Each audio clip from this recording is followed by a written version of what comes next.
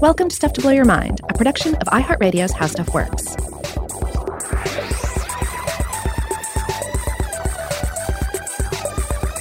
Hey, welcome to Stuff to Blow Your Mind. My name is Robert Lamb. And I'm Joe McCormick, and we're back with part 2 of our discussion of whether or not Santa Claus is technically a god, at least according to the most common criteria used by cognitive science of religion. Now, we had to break this discussion in 2 because it went so long, and now we're treating you to the second half of our conversation about gods, our brains, and Santa Claus. We hope you enjoy as we jump right back in. Okay, so we've been talking about these criteria that Justin Barrett raises that you will find common to pretty much all beliefs in gods among, religions you find in the world, that gods tend to be counterintuitive in some way, often minimally counterintuitive, that they tend to be intentional agents, that they have strategic information, that they in some way act in the world, and that they're capable of motivating behaviors that reinforce belief. Oh, and that's one other thing we should have emphasized, I guess we didn't, is that the most important thing about the behaviors that the gods motivate, the rituals or whatever, is that the motivated action most important to this system is that it reinforces the original belief itself. Right. Yeah, because that's how it continues. It has to sustain itself through that. Yes. So I was just thinking to myself, okay, these 5 criteria, what happens if we apply them to certain fictional entities that either claim to be God or are believed to be a god of some sort within the fiction? Okay. Let's take Gozer the Gozerian, for instance. One of the best. So it's a minimally counterintuitive concept. It has agency. Sure. It does a lot of stuff, but does it offer strategic information? I don't know if it offers it. I think it probably has it. Yeah. I also the only good example I had of this is that certainly it has strategic information because it can see into your thoughts and see what mental pictures you are filling your brain with. So I think that would count. It also has information that the world will be destroyed by itself. So that's worth having, I guess. Like, is Godzilla a god? I mean, does Godzilla possess strategic information or? Well, I don't. No, I think Godzilla is just a big monster, right? Okay. But Gozer, the Gozerian, it comes from another dimension. He's like a god that makes Godzillas, makes marshmallow Godzillas. Exactly. Okay, it takes the form of Godzilla, right? Okay, the big one with the Gozer, though, does it offer motivating behaviors that reinforce belief? Maybe. I mean, it seems only concerned with the opening of the door that will allow it to destroy the world as it destroyed other worlds. I don't know. I think the case is maybe a little weak, but conceivable. I just realized I was calling Gozer a he. I'm not sure Gozer is a he. Gozer might be a she or neither gender. I'm not sure. Yeah, I think Gozer's gender neutral. Okay. Even though it does take the form of a feminine figure in the movie, and I think in the original script it was going to be played by Pee Wee Herman, right? Oh, wow. I believe I didn't so. know that. Yeah. I'd say Gozer transcends our puny concepts of gender. Right. Oh, so we talked about Azathoth, however you want to say it earlier. I think this one fails because it lacks agency, and I'm not sure it actually acts in the human world at all. I think it's supposed to be just an entity out there in the void, and it's just supposed to be frightening and terrifying that it's out there at all. Okay. Sutter Kane from John Carpenter's In the Mouth of Madness. I think he checks off all the boxes easily. All of them. All of them. Okay. He's a human that becomes a god, but then he's God. I mean, by the end of the film, there's no questioning it. I got to watch that again. It's pretty solid. One of my favorites. Okay, here's one we have to discuss, and this is one we talked about in greater detail on a past episode of Stuff to Blow Your Mind. That was a while back. Yeah. The flying spaghetti monster. Okay. The Pastafarian concept, which granted is kind of it is a counter-religious argument. It is an idea that is brought up. It's kind of a contrary concept, right? Well, it's another one of those that's obviously a joke at the moment you hear it. Right. You don't have to investigate, like, do people seriously believe? I mean, like, you just know instantly it's a joke. And again, that's a clue that there are some kind of intuitive constraints on what gods are supposed to be like. Right. I mean, the flying spaghetti monster, I think the biggest flaw might be that it is not minimally counterintuitive. It has too counterintuitive. It's too counterintuitive. It's like God is a potato. Yeah. Right. But on the other hand, I do think it checks off a number of the boxes. He has detectable actions, and they seem to be limited to the creation of the world. Mm-hmm. And also the changing of scientific measurements with his noodly appendage. Right. Changing radiocarbon dating and so forth. Right. Well, I mean, I guess another thing is the question of like whether people sincerely believe the things you're talking about to meet these criteria or just propose them obviously in jest. Mm-hmm. Because with all these fictional examples, I mean, you're thinking up ideas of where you can create something that meets all the criteria and yet obviously it still is not a legit God found in the world because nobody actually believes in it. Right. Nobody actually worships Gozer. This flying spaghetti monster is an interesting case, though, because I think it's probably safe to say that nobody actually worships the flying spaghetti monster. No one truly believes in the flying spaghetti monster. Mm-hmm. But at what point does the current concept of the flying spaghetti monster, at what point does it at least partially transcend? At which point does it get one noodly appendage over the line into godhood? Well, if you go on with a joke long enough, you'll start to want to find meaning in it. Yeah. It always happens. Yeah. I think there's something to be said in meme culture on that count, I believe. I think that's absolutely true. I think it's also true. Watch any irreverent TV show long enough, eventually it gets sentimental. No? It's true. I mean, people want to start finding meaning in the chaos of humor and satire. That's a good point. All right, well, let's bring it back around to Santa Claus at this point. First, I just want to recap a little bit about Santa. I don't want to go into a full history of Santa Claus, but it's interesting to just remind everyone where the concept came from. A few years ago, I chatted with Adam C. English, chair of the Department of Christian Studies at Campbell University, about the evolution of Santa. And is he a Santa scholar? Yes, he is the author of the book, The Saint Who Would Be Santa Claus, The True Life and Trials of Nicholas of Myra. And in this book, he pointed out that the modern Santa Claus bears almost no resemblance to the historic origins of a 4th century Christian bishop. And his continued evolution reveals a great deal about modern culture. Mm-hmm. This interview used to be hosted at StuffToBlowYourMind.com, but now StuffToBlowYourMind.com is exists only in a very stripped-down form. But I'm going to just read a few quotes here from the author. Adam C. English wrote to me and said, quote, "First and most obviously, Santa has been scrubbed of any and all religious identity. I think that is something people notice when they see the European Old World St. Nics, who are dressed like bishops with a mitre, stole, ecclesiastical vestments, a crozier staff, and many times wearing a crucifix or cross on the neck. In contrast, Santa has been domesticated, commercialized, and universalized, or secularized, depending on your viewpoint. The mitre has been softened into a floppy fur-trimmed stocking cap. The vestments have been turned into a red fur suit with white trimming, the stole into the big black belt, and the crozier staff into a large sack of toys. Even his name has undergone change. Santa Claus is an Americanization of the Dutch Sinterklaas, which is just St. Nicholas. His other name, Kris Kringle, is the Americanization of the German-Austrian Christkindl, or Christ Child. Oh. Martin Luther attempted to replace Nicholas as the gift giver with the baby Jesus. The Christmas gifts come from the Christ Child. Well, with Kris Kringle, the religious significance important to Luther has again been lost. Whoa. He continues, quote, "The first depiction of Nicholas in America by the New York Historical Society showed him as a stern bishop in the European fashion, but within 50 years he transformed into the magical elf who drives a sleigh pulled by reindeer and drops down chimneys." And then also he drove home that there was never a once upon a time pure religious Santa Claus. Christmas has always been a blend of the sacred and the secular, popular and the solemn, commercial and the familial. Also, he points out that, a lot of it also dates back to older beliefs.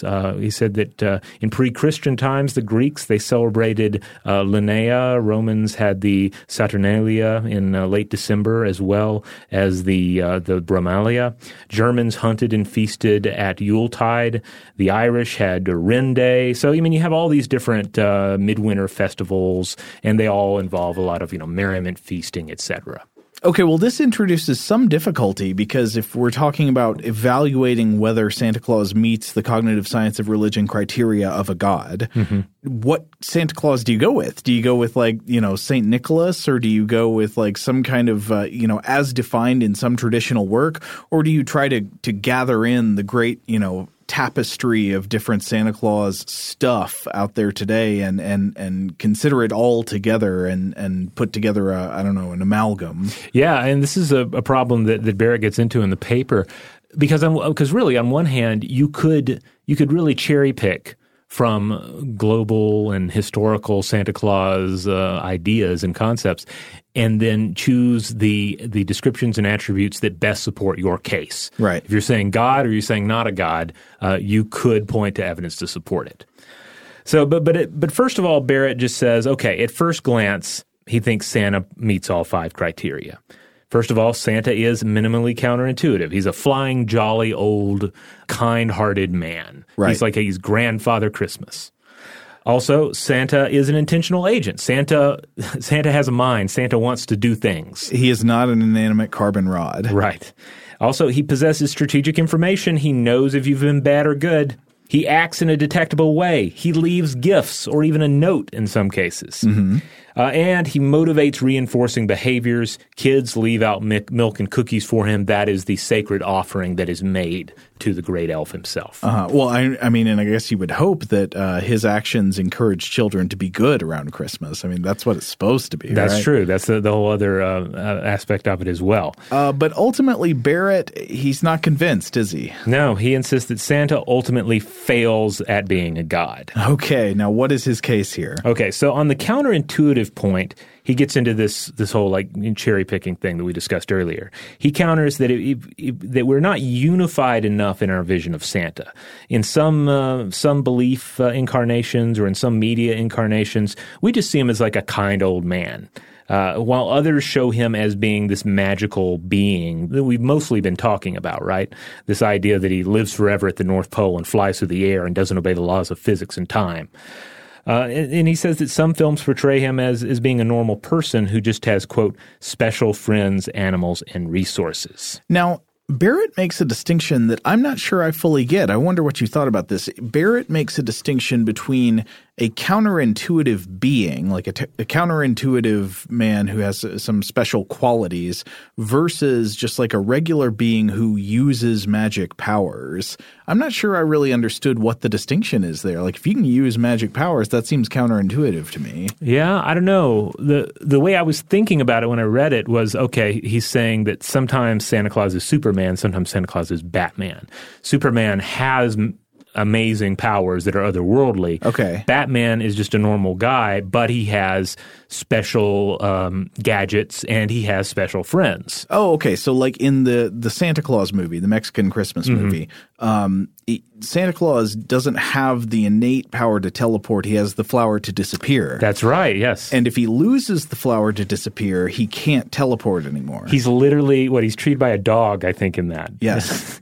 So, yeah, that's a great example. That film is just a great film in general. And I believe played a key role in, we're talking about the idea that Santa Claus must travel as a concept. Mm-hmm. Like that film, if I remember correctly, played a very important role in introducing the concept of modern Western Santa Claus to a Mexican audience. Huh. But yeah, in that he seems like just a ridiculous old man if he loses any of his magical items. Okay, I can see this. And he depends on a lot of cooperation and support to really get the job done. Yes. He's got his friend Merlin. He's got all the children who help him. He's got the machine with the lips, whatever's going on there. Yeah, he's more of a Batman Santa Claus for sure. Absolutely. Whereas in Santa Claus versus the Martians, the other MST3K riff Santa Claus movie, in that he has powers. He can make toys do his bidding. Yeah, he's Hermes. I mean, yeah. All right, well, let's move on to the strategic information front. Okay.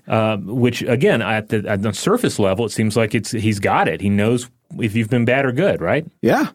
But Barrett again argues that it comes down to consistency, and it's not consistent enough for Barrett. Because does Santa truly know if someone has done or plans to do something morally objectionable? Yeah, Barrett says that knowing whether a person has been bad or good is not actually strategic information. It's the same kind of judgment another person could easily make. And what would constitute strategic information is, for example, knowing in advance whether somebody is going to be good or bad.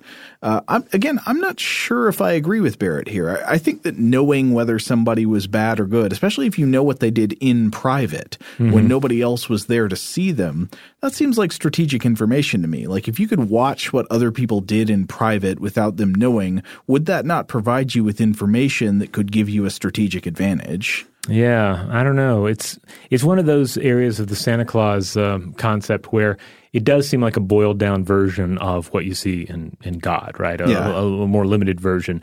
And I think part of this is children are not attributed with tremendous powers of hiding their wrongdoing. Like generally whatever they're doing bad, it's super obvious because that's what we're getting onto them for, right. You know? Okay, the next one. Does Santa act in the world in detectable ways? Well, Barrett says that Santa meets this one, but weekly, since the gifts come once a year in a limited manner. Okay. So it's not, he's not bringing you gifts every week or every month even to really, make sure that detection is obvious, Yeah, and I would say the production of the gifts, as with many of the things that are, say, prayed for, petitioned for in religions with things that are definitely recognized as gods, it's similarly ambiguous in terms of the mechanism. Right. You like go to sleep and then the presents are there in the morning. There's a lot of kind of wiggle room to think about what's going on there. Right. And then sometimes Santa, as we've discussed previously on the show, Santa tends to come. If it is discussed that Santa might come, he tends to come. Generally, threats of Santa might not come this year because you've been bad. Generally, those threats are not acted upon. But on the other hand, Santa doesn't always bring everything you wanted. Sometimes Santa doesn't bring those gifts that are ridiculous or dangerous. Right. There's a lot of room to, where it's up to the user kind of to infer the amount of detectable behavior that they wish. Right. And then let's get around to motivating, reinforcing behavior. Does Santa Claus do this? Well, we chatted about this a bit in our Krampus episode, actually. Does Santa really work? Yeah. Does the idea actually make kids behave? And Barrett contends that it does not. He says Santa's going to come either way. And again, it's also only going to impact Christmas. This is just what we were talking about. Like, does the idea that Santa might not bring you any gifts at Christmas, does that have any impact at all on a child's behavior in March? Yeah, I don't know. Because in March, when you're 8, like Christmas is 1,000 years away. Yeah, and just think also about like how long a month is to a child compared to how long a month is to an adult. Yeah. Yeah, I guess that's what you mean by 1,000 years away. I mean, every year to a 5-year-old feels like an eternity. Right. But yeah, there was another thing I was thinking about here, which is that the most important behavior for a God belief to reinforce in order to have mimetic resilience, in order to survive and spread, it's got to be belief in the God itself. We mentioned this earlier. Does Santa's motivating power in turn motivate belief in Santa? Or even if it works, is it just to motivate like being well behaved? Yeah, that's a very good point. Yeah, does it actually motivate belief in Santa? Do kids – you'll see – I guess you see a little of that, well, kind of like in an inquisition for a normal religion, but applied to the Santa world. Like you've got to believe, or you'll get in trouble. Well, I think the area in the Santa concept, as I experienced it growing up, and in the current rites and rituals that we maintain, the real area of like proof, right, is the carrot that has been bitten by the reindeer and the half consumed plate of cookies and milk. Like that more than the presents is the fingerprint of God, right? Explain that. Yeah. Checkmate, atheists. Checkmate, Richard Dawkins. Anyway, Barrett also points out that a big problem facing Santa is, to go back to some of the origins we've mentioned earlier, is that St. Nicholas is dead. Boo. No, he's not. No, the connection to the long-dead saint is clear. and myths don't really explain it. He is not the resurrected St. Nicholas. We're never told that's the case. He's not the ghost of St. Nicholas. He's not Nicholas the White returned after fighting the Balrog. He just also happens to be the mortal man who definitely died in the year 343 CE. This is something I'm going to come back to in just a minute, but yeah, there are not very strong, coherent Santa apologetics that are designed to work on adults. Right. Yeah.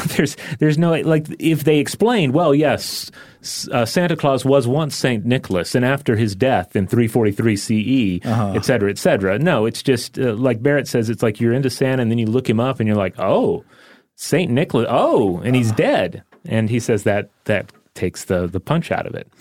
All right, we're going to jump in here and take a quick break, but we'll be right back. And we're back. Now, in discussing all of this, Barrett also provides a humorous chart that compiles his thoughts and his interpretations of these 5 categories, not only on Santa as a possible god, but also Mickey Mouse, the Tooth Fairy, and George Bush. I think this would have been George W. Bush, right? Yeah, I believe so. But for instance, we already went through Santa Claus, but on Mickey Mouse, he gave Mickey a yes for counterintuitive. Yes, talking mouse, yeah. Mm-hmm, yes for intentional agent. Sure. But then a no on having strategic information. Right. A no on acting in the real world. And a no on motivating and reinforcing behavior. Yeah, I'm with all that. On the Tooth Fairy gets yeses across the board except for possessing strategic information. Which... Yeah, does the Tooth Fairy really know anything you don't? I mean, maybe knows a little bit more about your dental hygiene than other entities. But doesn't really seem actionable. Yeah. And then finally, George Bush. George Bush gets yeses across the board except for counterintuitive. So he's an intentional agent. He, at least at the time, possessed strategic information. He acted in the real world, and he motivated reinforcing behaviors, but he was not counterintuitive. Wait, does he motivate reinforcing behaviors? I guess so. Yeah. I think so. But, it was just a human. Right. I mean, yeah, it's true. Any actually existing human walking around on the earth motivates reinforcing behaviors because if you act as if these people don't exist, it will cause problems for you. I should also point out that if you want to actually look up this paper, and the full title, which we did not share earlier for reasons that will become obvious, is Why Santa Claus is Not a God. Again, Journal of Cognition and Culture, 2008. If you look it up, he also has a wonderful Venn diagram of how all 5 of these concepts interact, and the one safe zone where you have candidates for successful gods according to these ideas. Now, I would say to be critical of these criteria we've been discussing, I think you could argue that Santa meets all 5 criteria, at least in some cases of belief, and maybe not in other cases of belief. And yet still there is no active cult of Santa whatsoever among adults. And this suggests to me that while I think these 5 criteria are all very good starting places for evaluating God-type agents in people's beliefs, there have got to be some other criteria here that are not really accounted for. I think one major factor playing against belief in Santa Claus as a god is that there is, first of all, a rite of passage in which children become aware of the underlying Christmas gift mechanism. And there are not any significant numbers of adults insisting to other adults that Santa Claus is real and is a god. Like, you've got to have a foothold of people starting off insisting that it's real in all cases and not just, say, in the presence of children, but like 2 other adults. And they would have to be, trying to make a case, And once you had that, actually, I could see it being surprising how easy something like God belief would pick up, because there's nothing as convincing as other people's confidence. It's like embarrassing how susceptible we are to just sensing confidence in other people and thinking, oh, maybe there's something to that. So do you think that there could come a day where we would say, oh, yeah, when we were kids and when we were younger adults, Santa was just an idea that we told kids about, and only kids believed in it. But now we have all these adults all over the news media, and they're just fiercely defending belief in Santa Claus, and I'm afraid to say anything. I don't think you would get that, because I don't see that there's a major motivation to start a movement like that, and I think that the people who tried to start a movement like that, they would not have a major motivation and they would look foolish, at least initially, right, until they, got people believing them. So I just don't see that as likely to happen. Now, I think you could probably propose things that are equally ridiculous, but you can imagine more of a motivation for them to come about. That maybe you could – I mean, they sound crazy to us now, but if enough people were confidently proclaiming them, say take a major political figure and start saying that they're a god. That sounds ridiculous to us right now, but you just get a number of people loudly, proudly proclaiming that. I think you could get some buy-in. Oh, yeah. I mean, if you listen to the right people, you hear that about contemporary political figures to a certain extent. I don't think I've heard anyone say that the individual in question is a deity, but I have heard people say, well, if you look at the way such and such is written in the Old Testament, then clearly that makes room for me to look over this particular individual's shortcomings, et cetera. And I mean, it's not too much of an extrapolation to get to the point where you can imagine someone saying, no, this politician is a god. Well, and the division between a figure of major religious significance and a god themselves is not always as clear as we might want it to be or think it is. There's another thing that I think is getting in the way of Santa Claus becoming a legitimate god belief among adults, and this may be a weirdly specific nit to pick. But I think it hurts to suggest that there is a physical location on Earth where he resides, and combining that with like modern geoimaging and maps, like it would be really hard to contend that Santa Claus is a literal physical being who lives in a toy workshop at the North Pole. Most God beliefs that have survived into the modern technological era have either always been or have had to retreat into intangibility. For instance, it would be hard to insist today that there are Greek gods that literally inhabit a palace at the top of Mount Olympus. Like you can see pictures of what it looks like up there. Right. They would have to become invisible or start to occupy some non-physical dimension or something like that. Right. Now, as always, when you're talking about, real phenomena in culture, there are exceptions. An exception I can think of is Mount Kailash, for instance. In Hinduism, some believe this to be it's a physical mountain. It's a real mountain. You go there. People make pilgrimages there and they walk around it. Some people believe it to be the home of Lord Shiva and the goddess Parvati. But you're not allowed to climb up on the mountain to see for yourself. And I think this belief would probably also tolerate some non-physical interpretations. And yet, I think you could potentially imagine a world, if you will, in which St. Nicholas is never fully divested from his religious origins. And instead of Santa Claus being this thing that is sometimes brought up about the secular war on Christmas, and taking Christ out of Christmas, what if St. Nicholas, on the whole, across Western civilization, remains this religious figure who also comes at Christmas and brings toys and lives at the North Pole, and then you have all Santa-believing nations agree to not explore the Arctic because that is where Santa lives, and then forging treaties with non-Santa-believing nations where they agree, yes, we won't explore the Arctic because we realize that's sacred to you. Then perhaps you could keep the residence of Santa an article of faith. Or not. It might not actually work. But it's possible. I think you'd still have the major problem of like the generational transfer of the knowledge of the Christmas gift mechanism.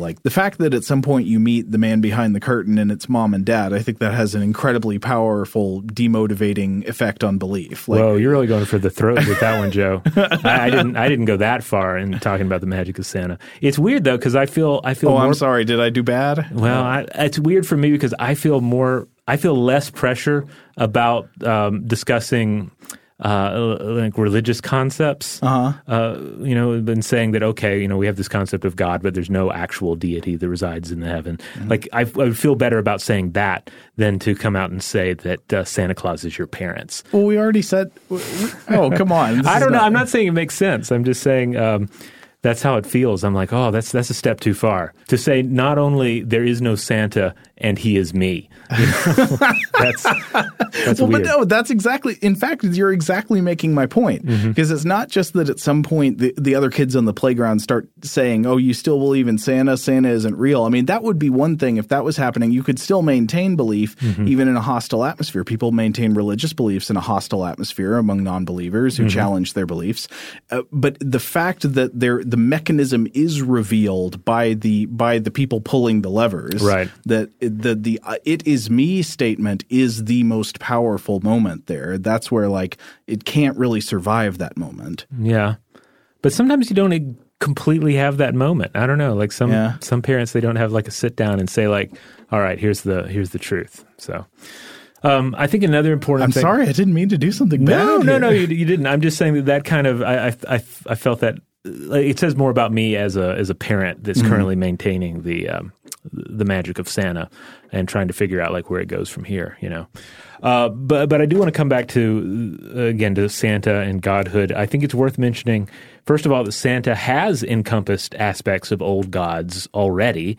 You have such characters as the Germanic god Woden, the godlike entity of Russia's Dead Mores or Old Man Frost, who of course factors into another MST3K Rift film, Jack Frost. And I think there's certainly a clear-cut case for Jack Frost being a deity. Since he is he's a natural force that is personified. Sure.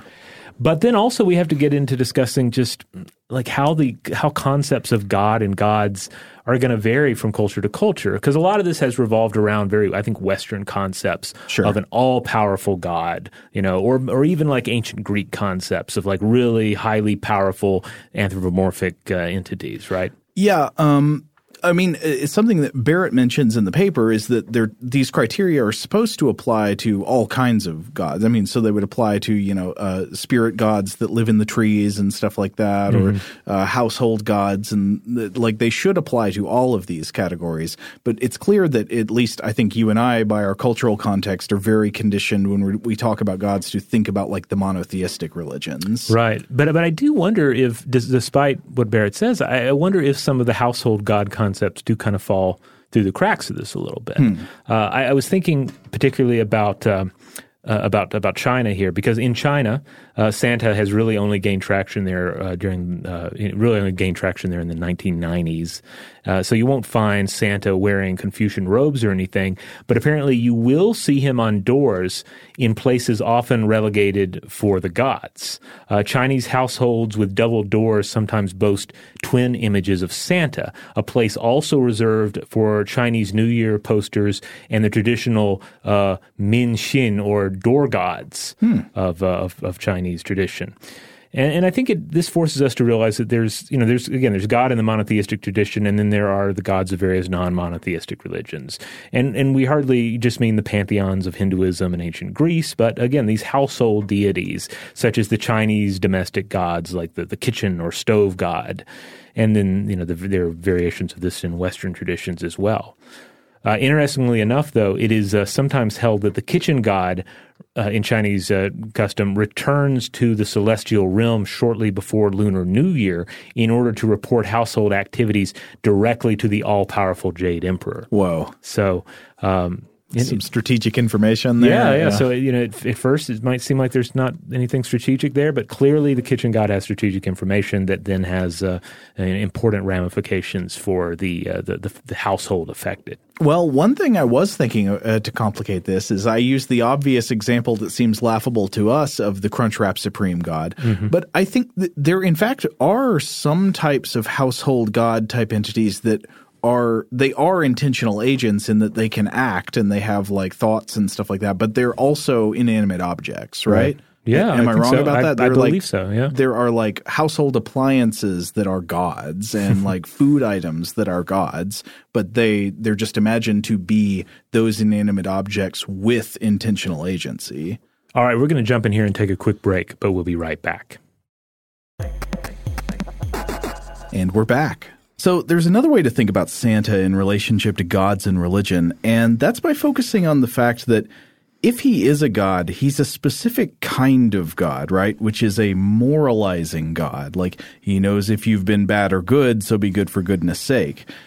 And I think to people who are primarily familiar with only the largest world religions today, you know, you got Christianity, Islam, Judaism, Hinduism, Buddhism, Zoroastrianism, all that, it probably just seems like moralizing is an inherent part of what a religion is, right? Yeah, I would think so. I mean, especially with the major monotheistic religions. I mean, that is the model, right? The big sky daddy that is going to be disappointed in you and punish you if you do not behave morally. Totally. Like, all those religions have concepts or codes that in some way regulate moral conduct. They encourage one type of behavior over another.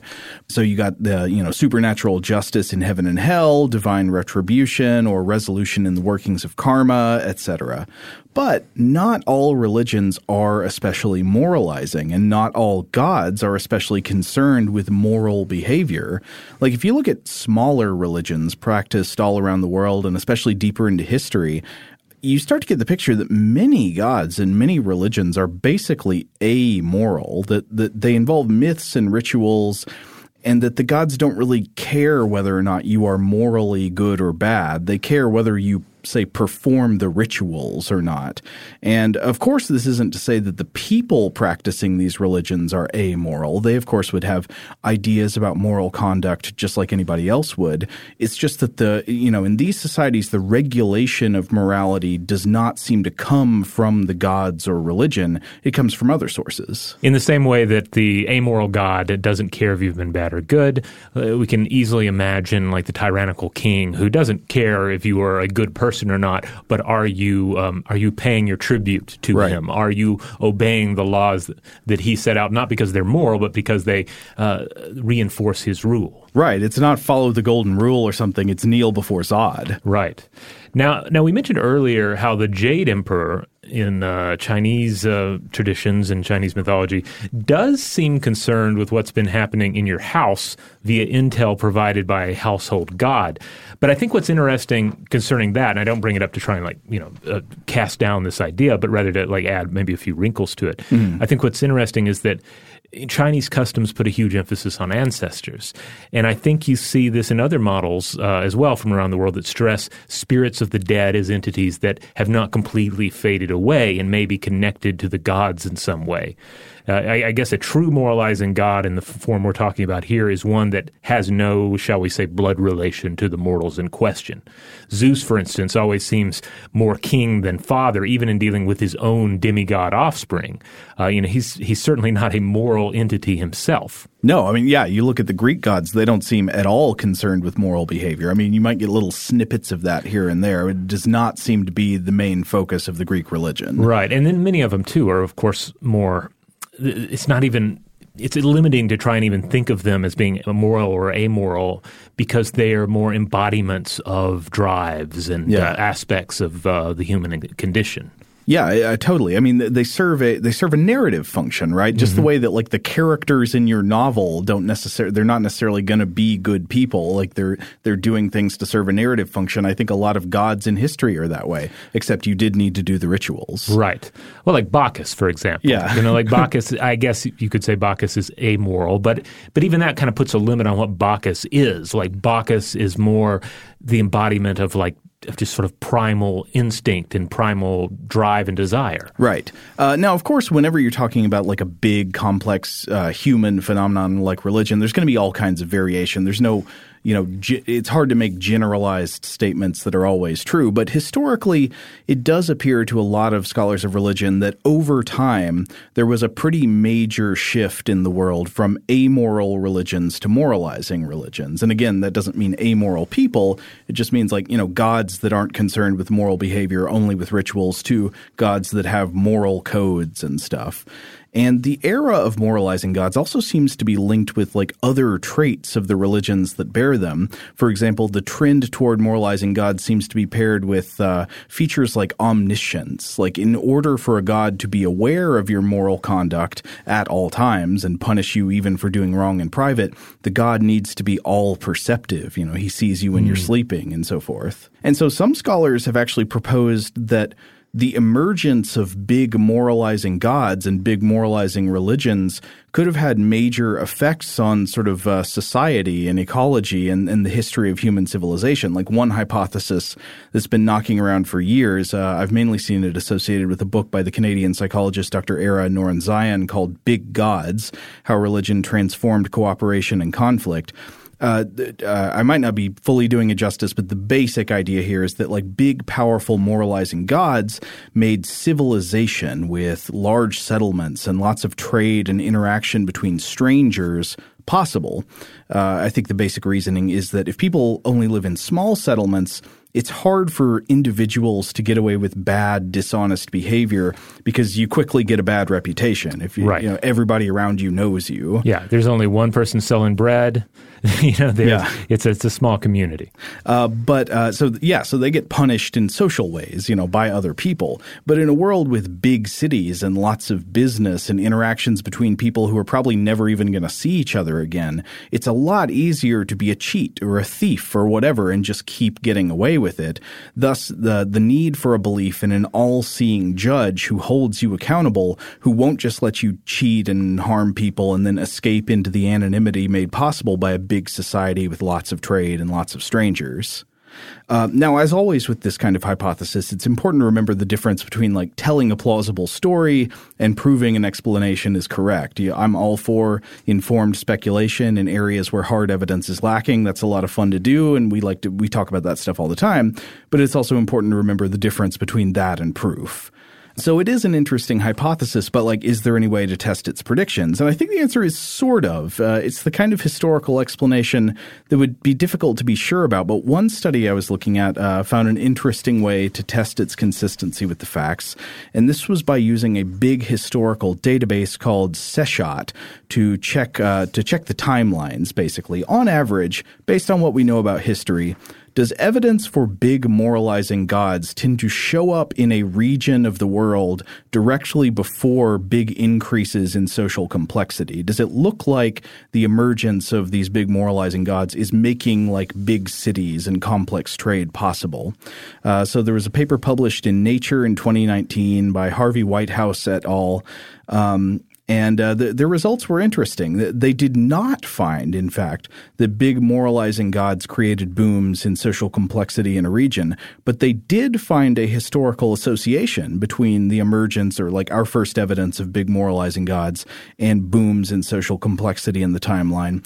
It's just that the order was reversed. Quote, "Our statistical analysis showed that beliefs in supernatural punishment tend to appear only when societies make the transition from simple to complex around the time when the overall population exceeded about 1 million individuals." So it looks like they found there is an association between, big booms in population and social complexity, but it looks like that the religious changes came about after the transformation or, the formation of big complex societies.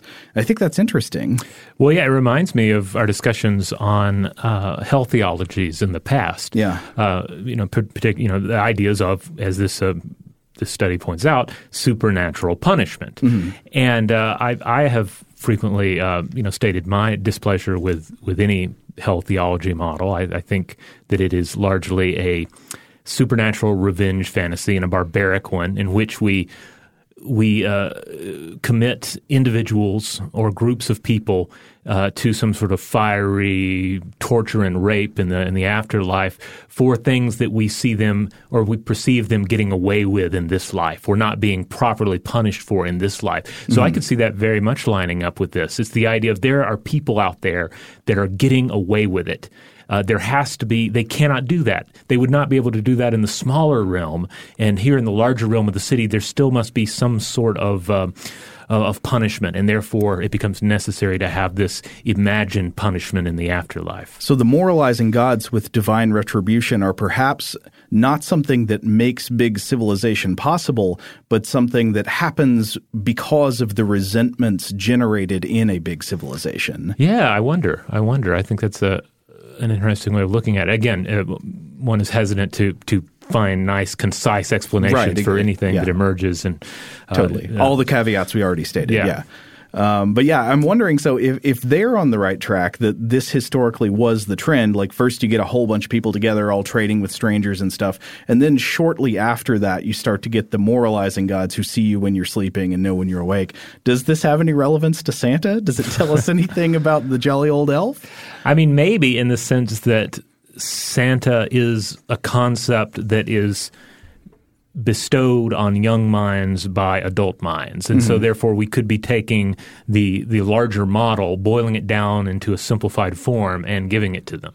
So, ultimately, I don't know how much I don't know to what extent there's really a lot of pleasure to be gained for a child imagining the bad kids not getting anything for Christmas. I don't particularly remember dwelling on that as a kid. Maybe that's just you. Some kids do like the idea of other kids getting punished. Oh, you can see the delight in their eyes. You never notice this when like the bad kid gets their comeuppance? Well, I don't know. Maybe it depends on the environment in which the child is brought up, because I feel like currently with my child, I've never heard him bring up the idea of somebody getting away with bad behavior. Like either bad behavior is dealt with by teachers or by another parent that's there.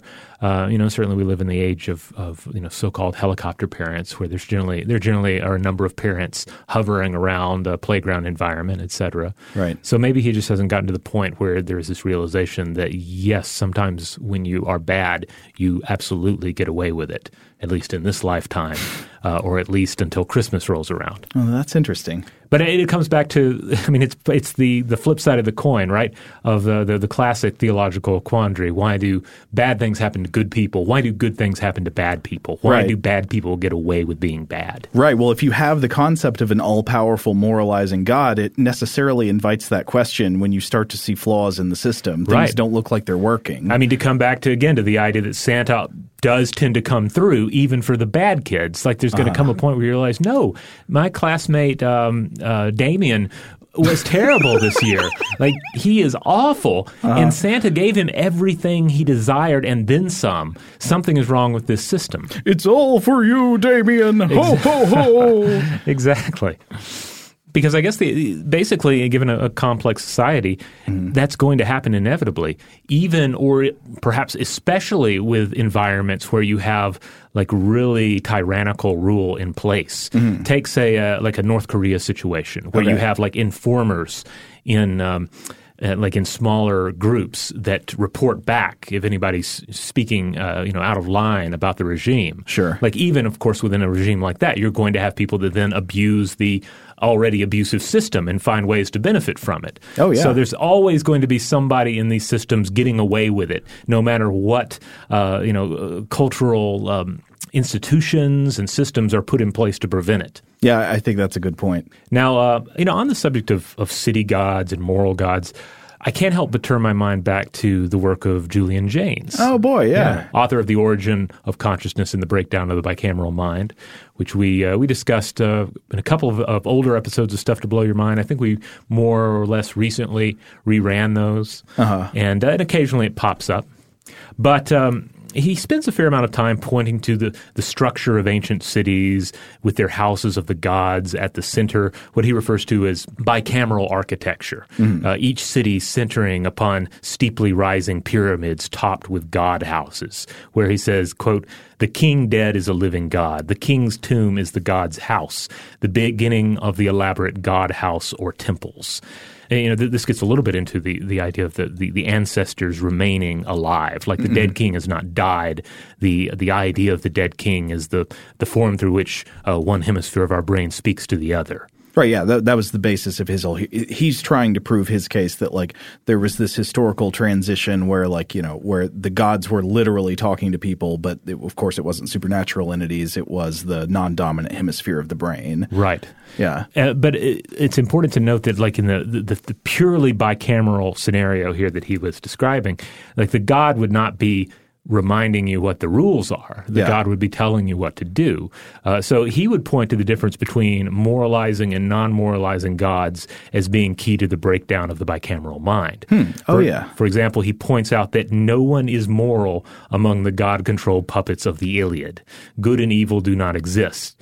But he points out that in the Odyssey, the character Clytemnestra is able to resist Aegisthus because her mind is like that of a god.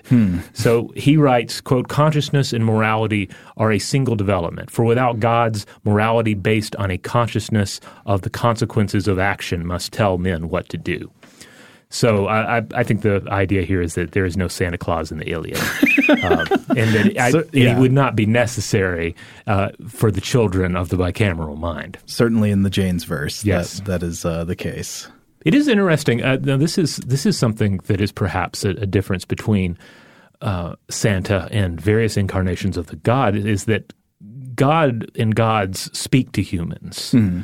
In a way that Santa doesn't really speak to us. I mean, I guess Santa does take the form of like there's a Santa's helper at the mall. Yes. And he directly speaks to you. And then there's the letter writing, etc. But there's no voice of Santa that comes to your mind. Do pretty much all kids, are they told that when they sit on Santa's lap at the mall, this is not the real Santa, this guy works for Santa? I believe so now. Yeah. Now, I don't know if that used to be the case. Certainly, if you had like a small – it's kind of like Krampus and Santa, right? Like, do you tell them it's really the Krampus is coming down from the mountain and that's really St. Nick?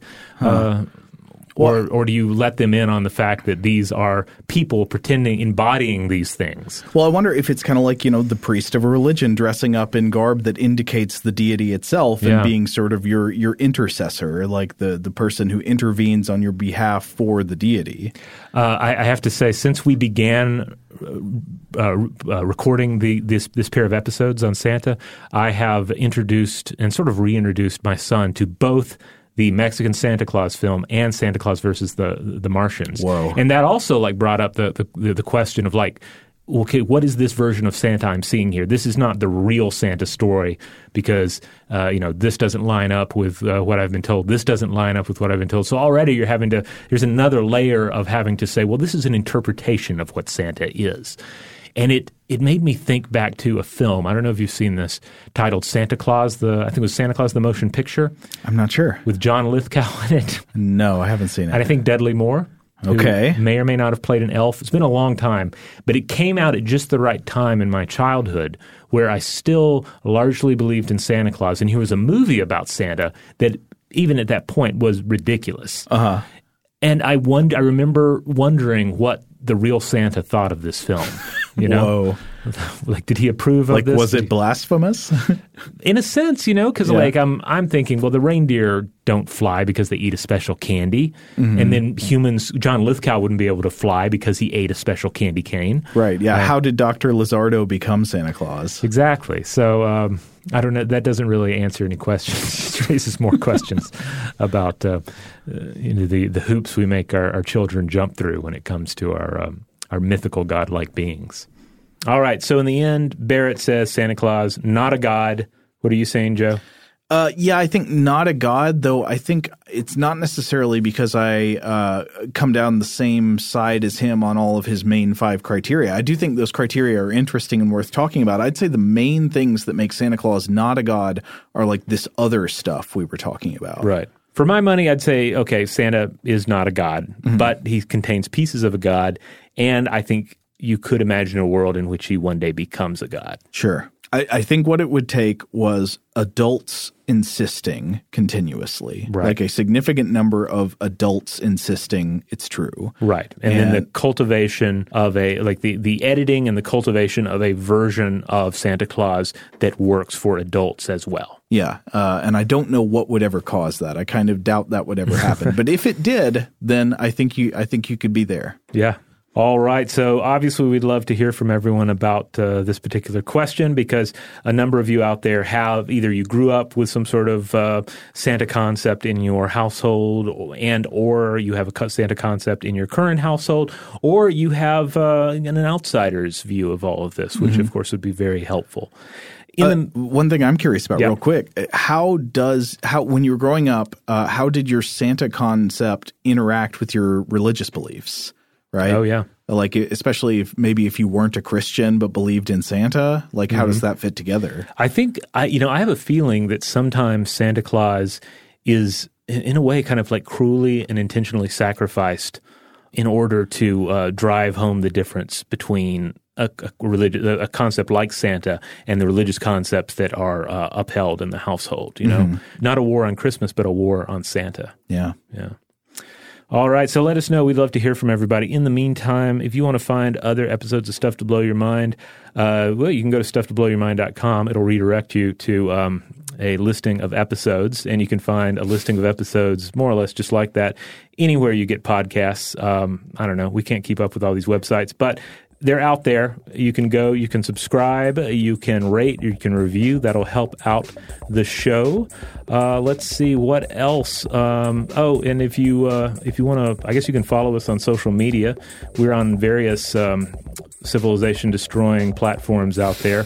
But the only one we're really likely to interact with is the Stuff to Blow Your Mind discussion module, which you'll find on the Book of Faces. Huge thanks, as always, to our excellent audio producer, Seth Nicholas Johnson. If you'd like to get in touch with us with feedback on this episode or any other, to suggest a topic for the future, or just to say hello, you can email us at contact@stufftoblowyourmind.com.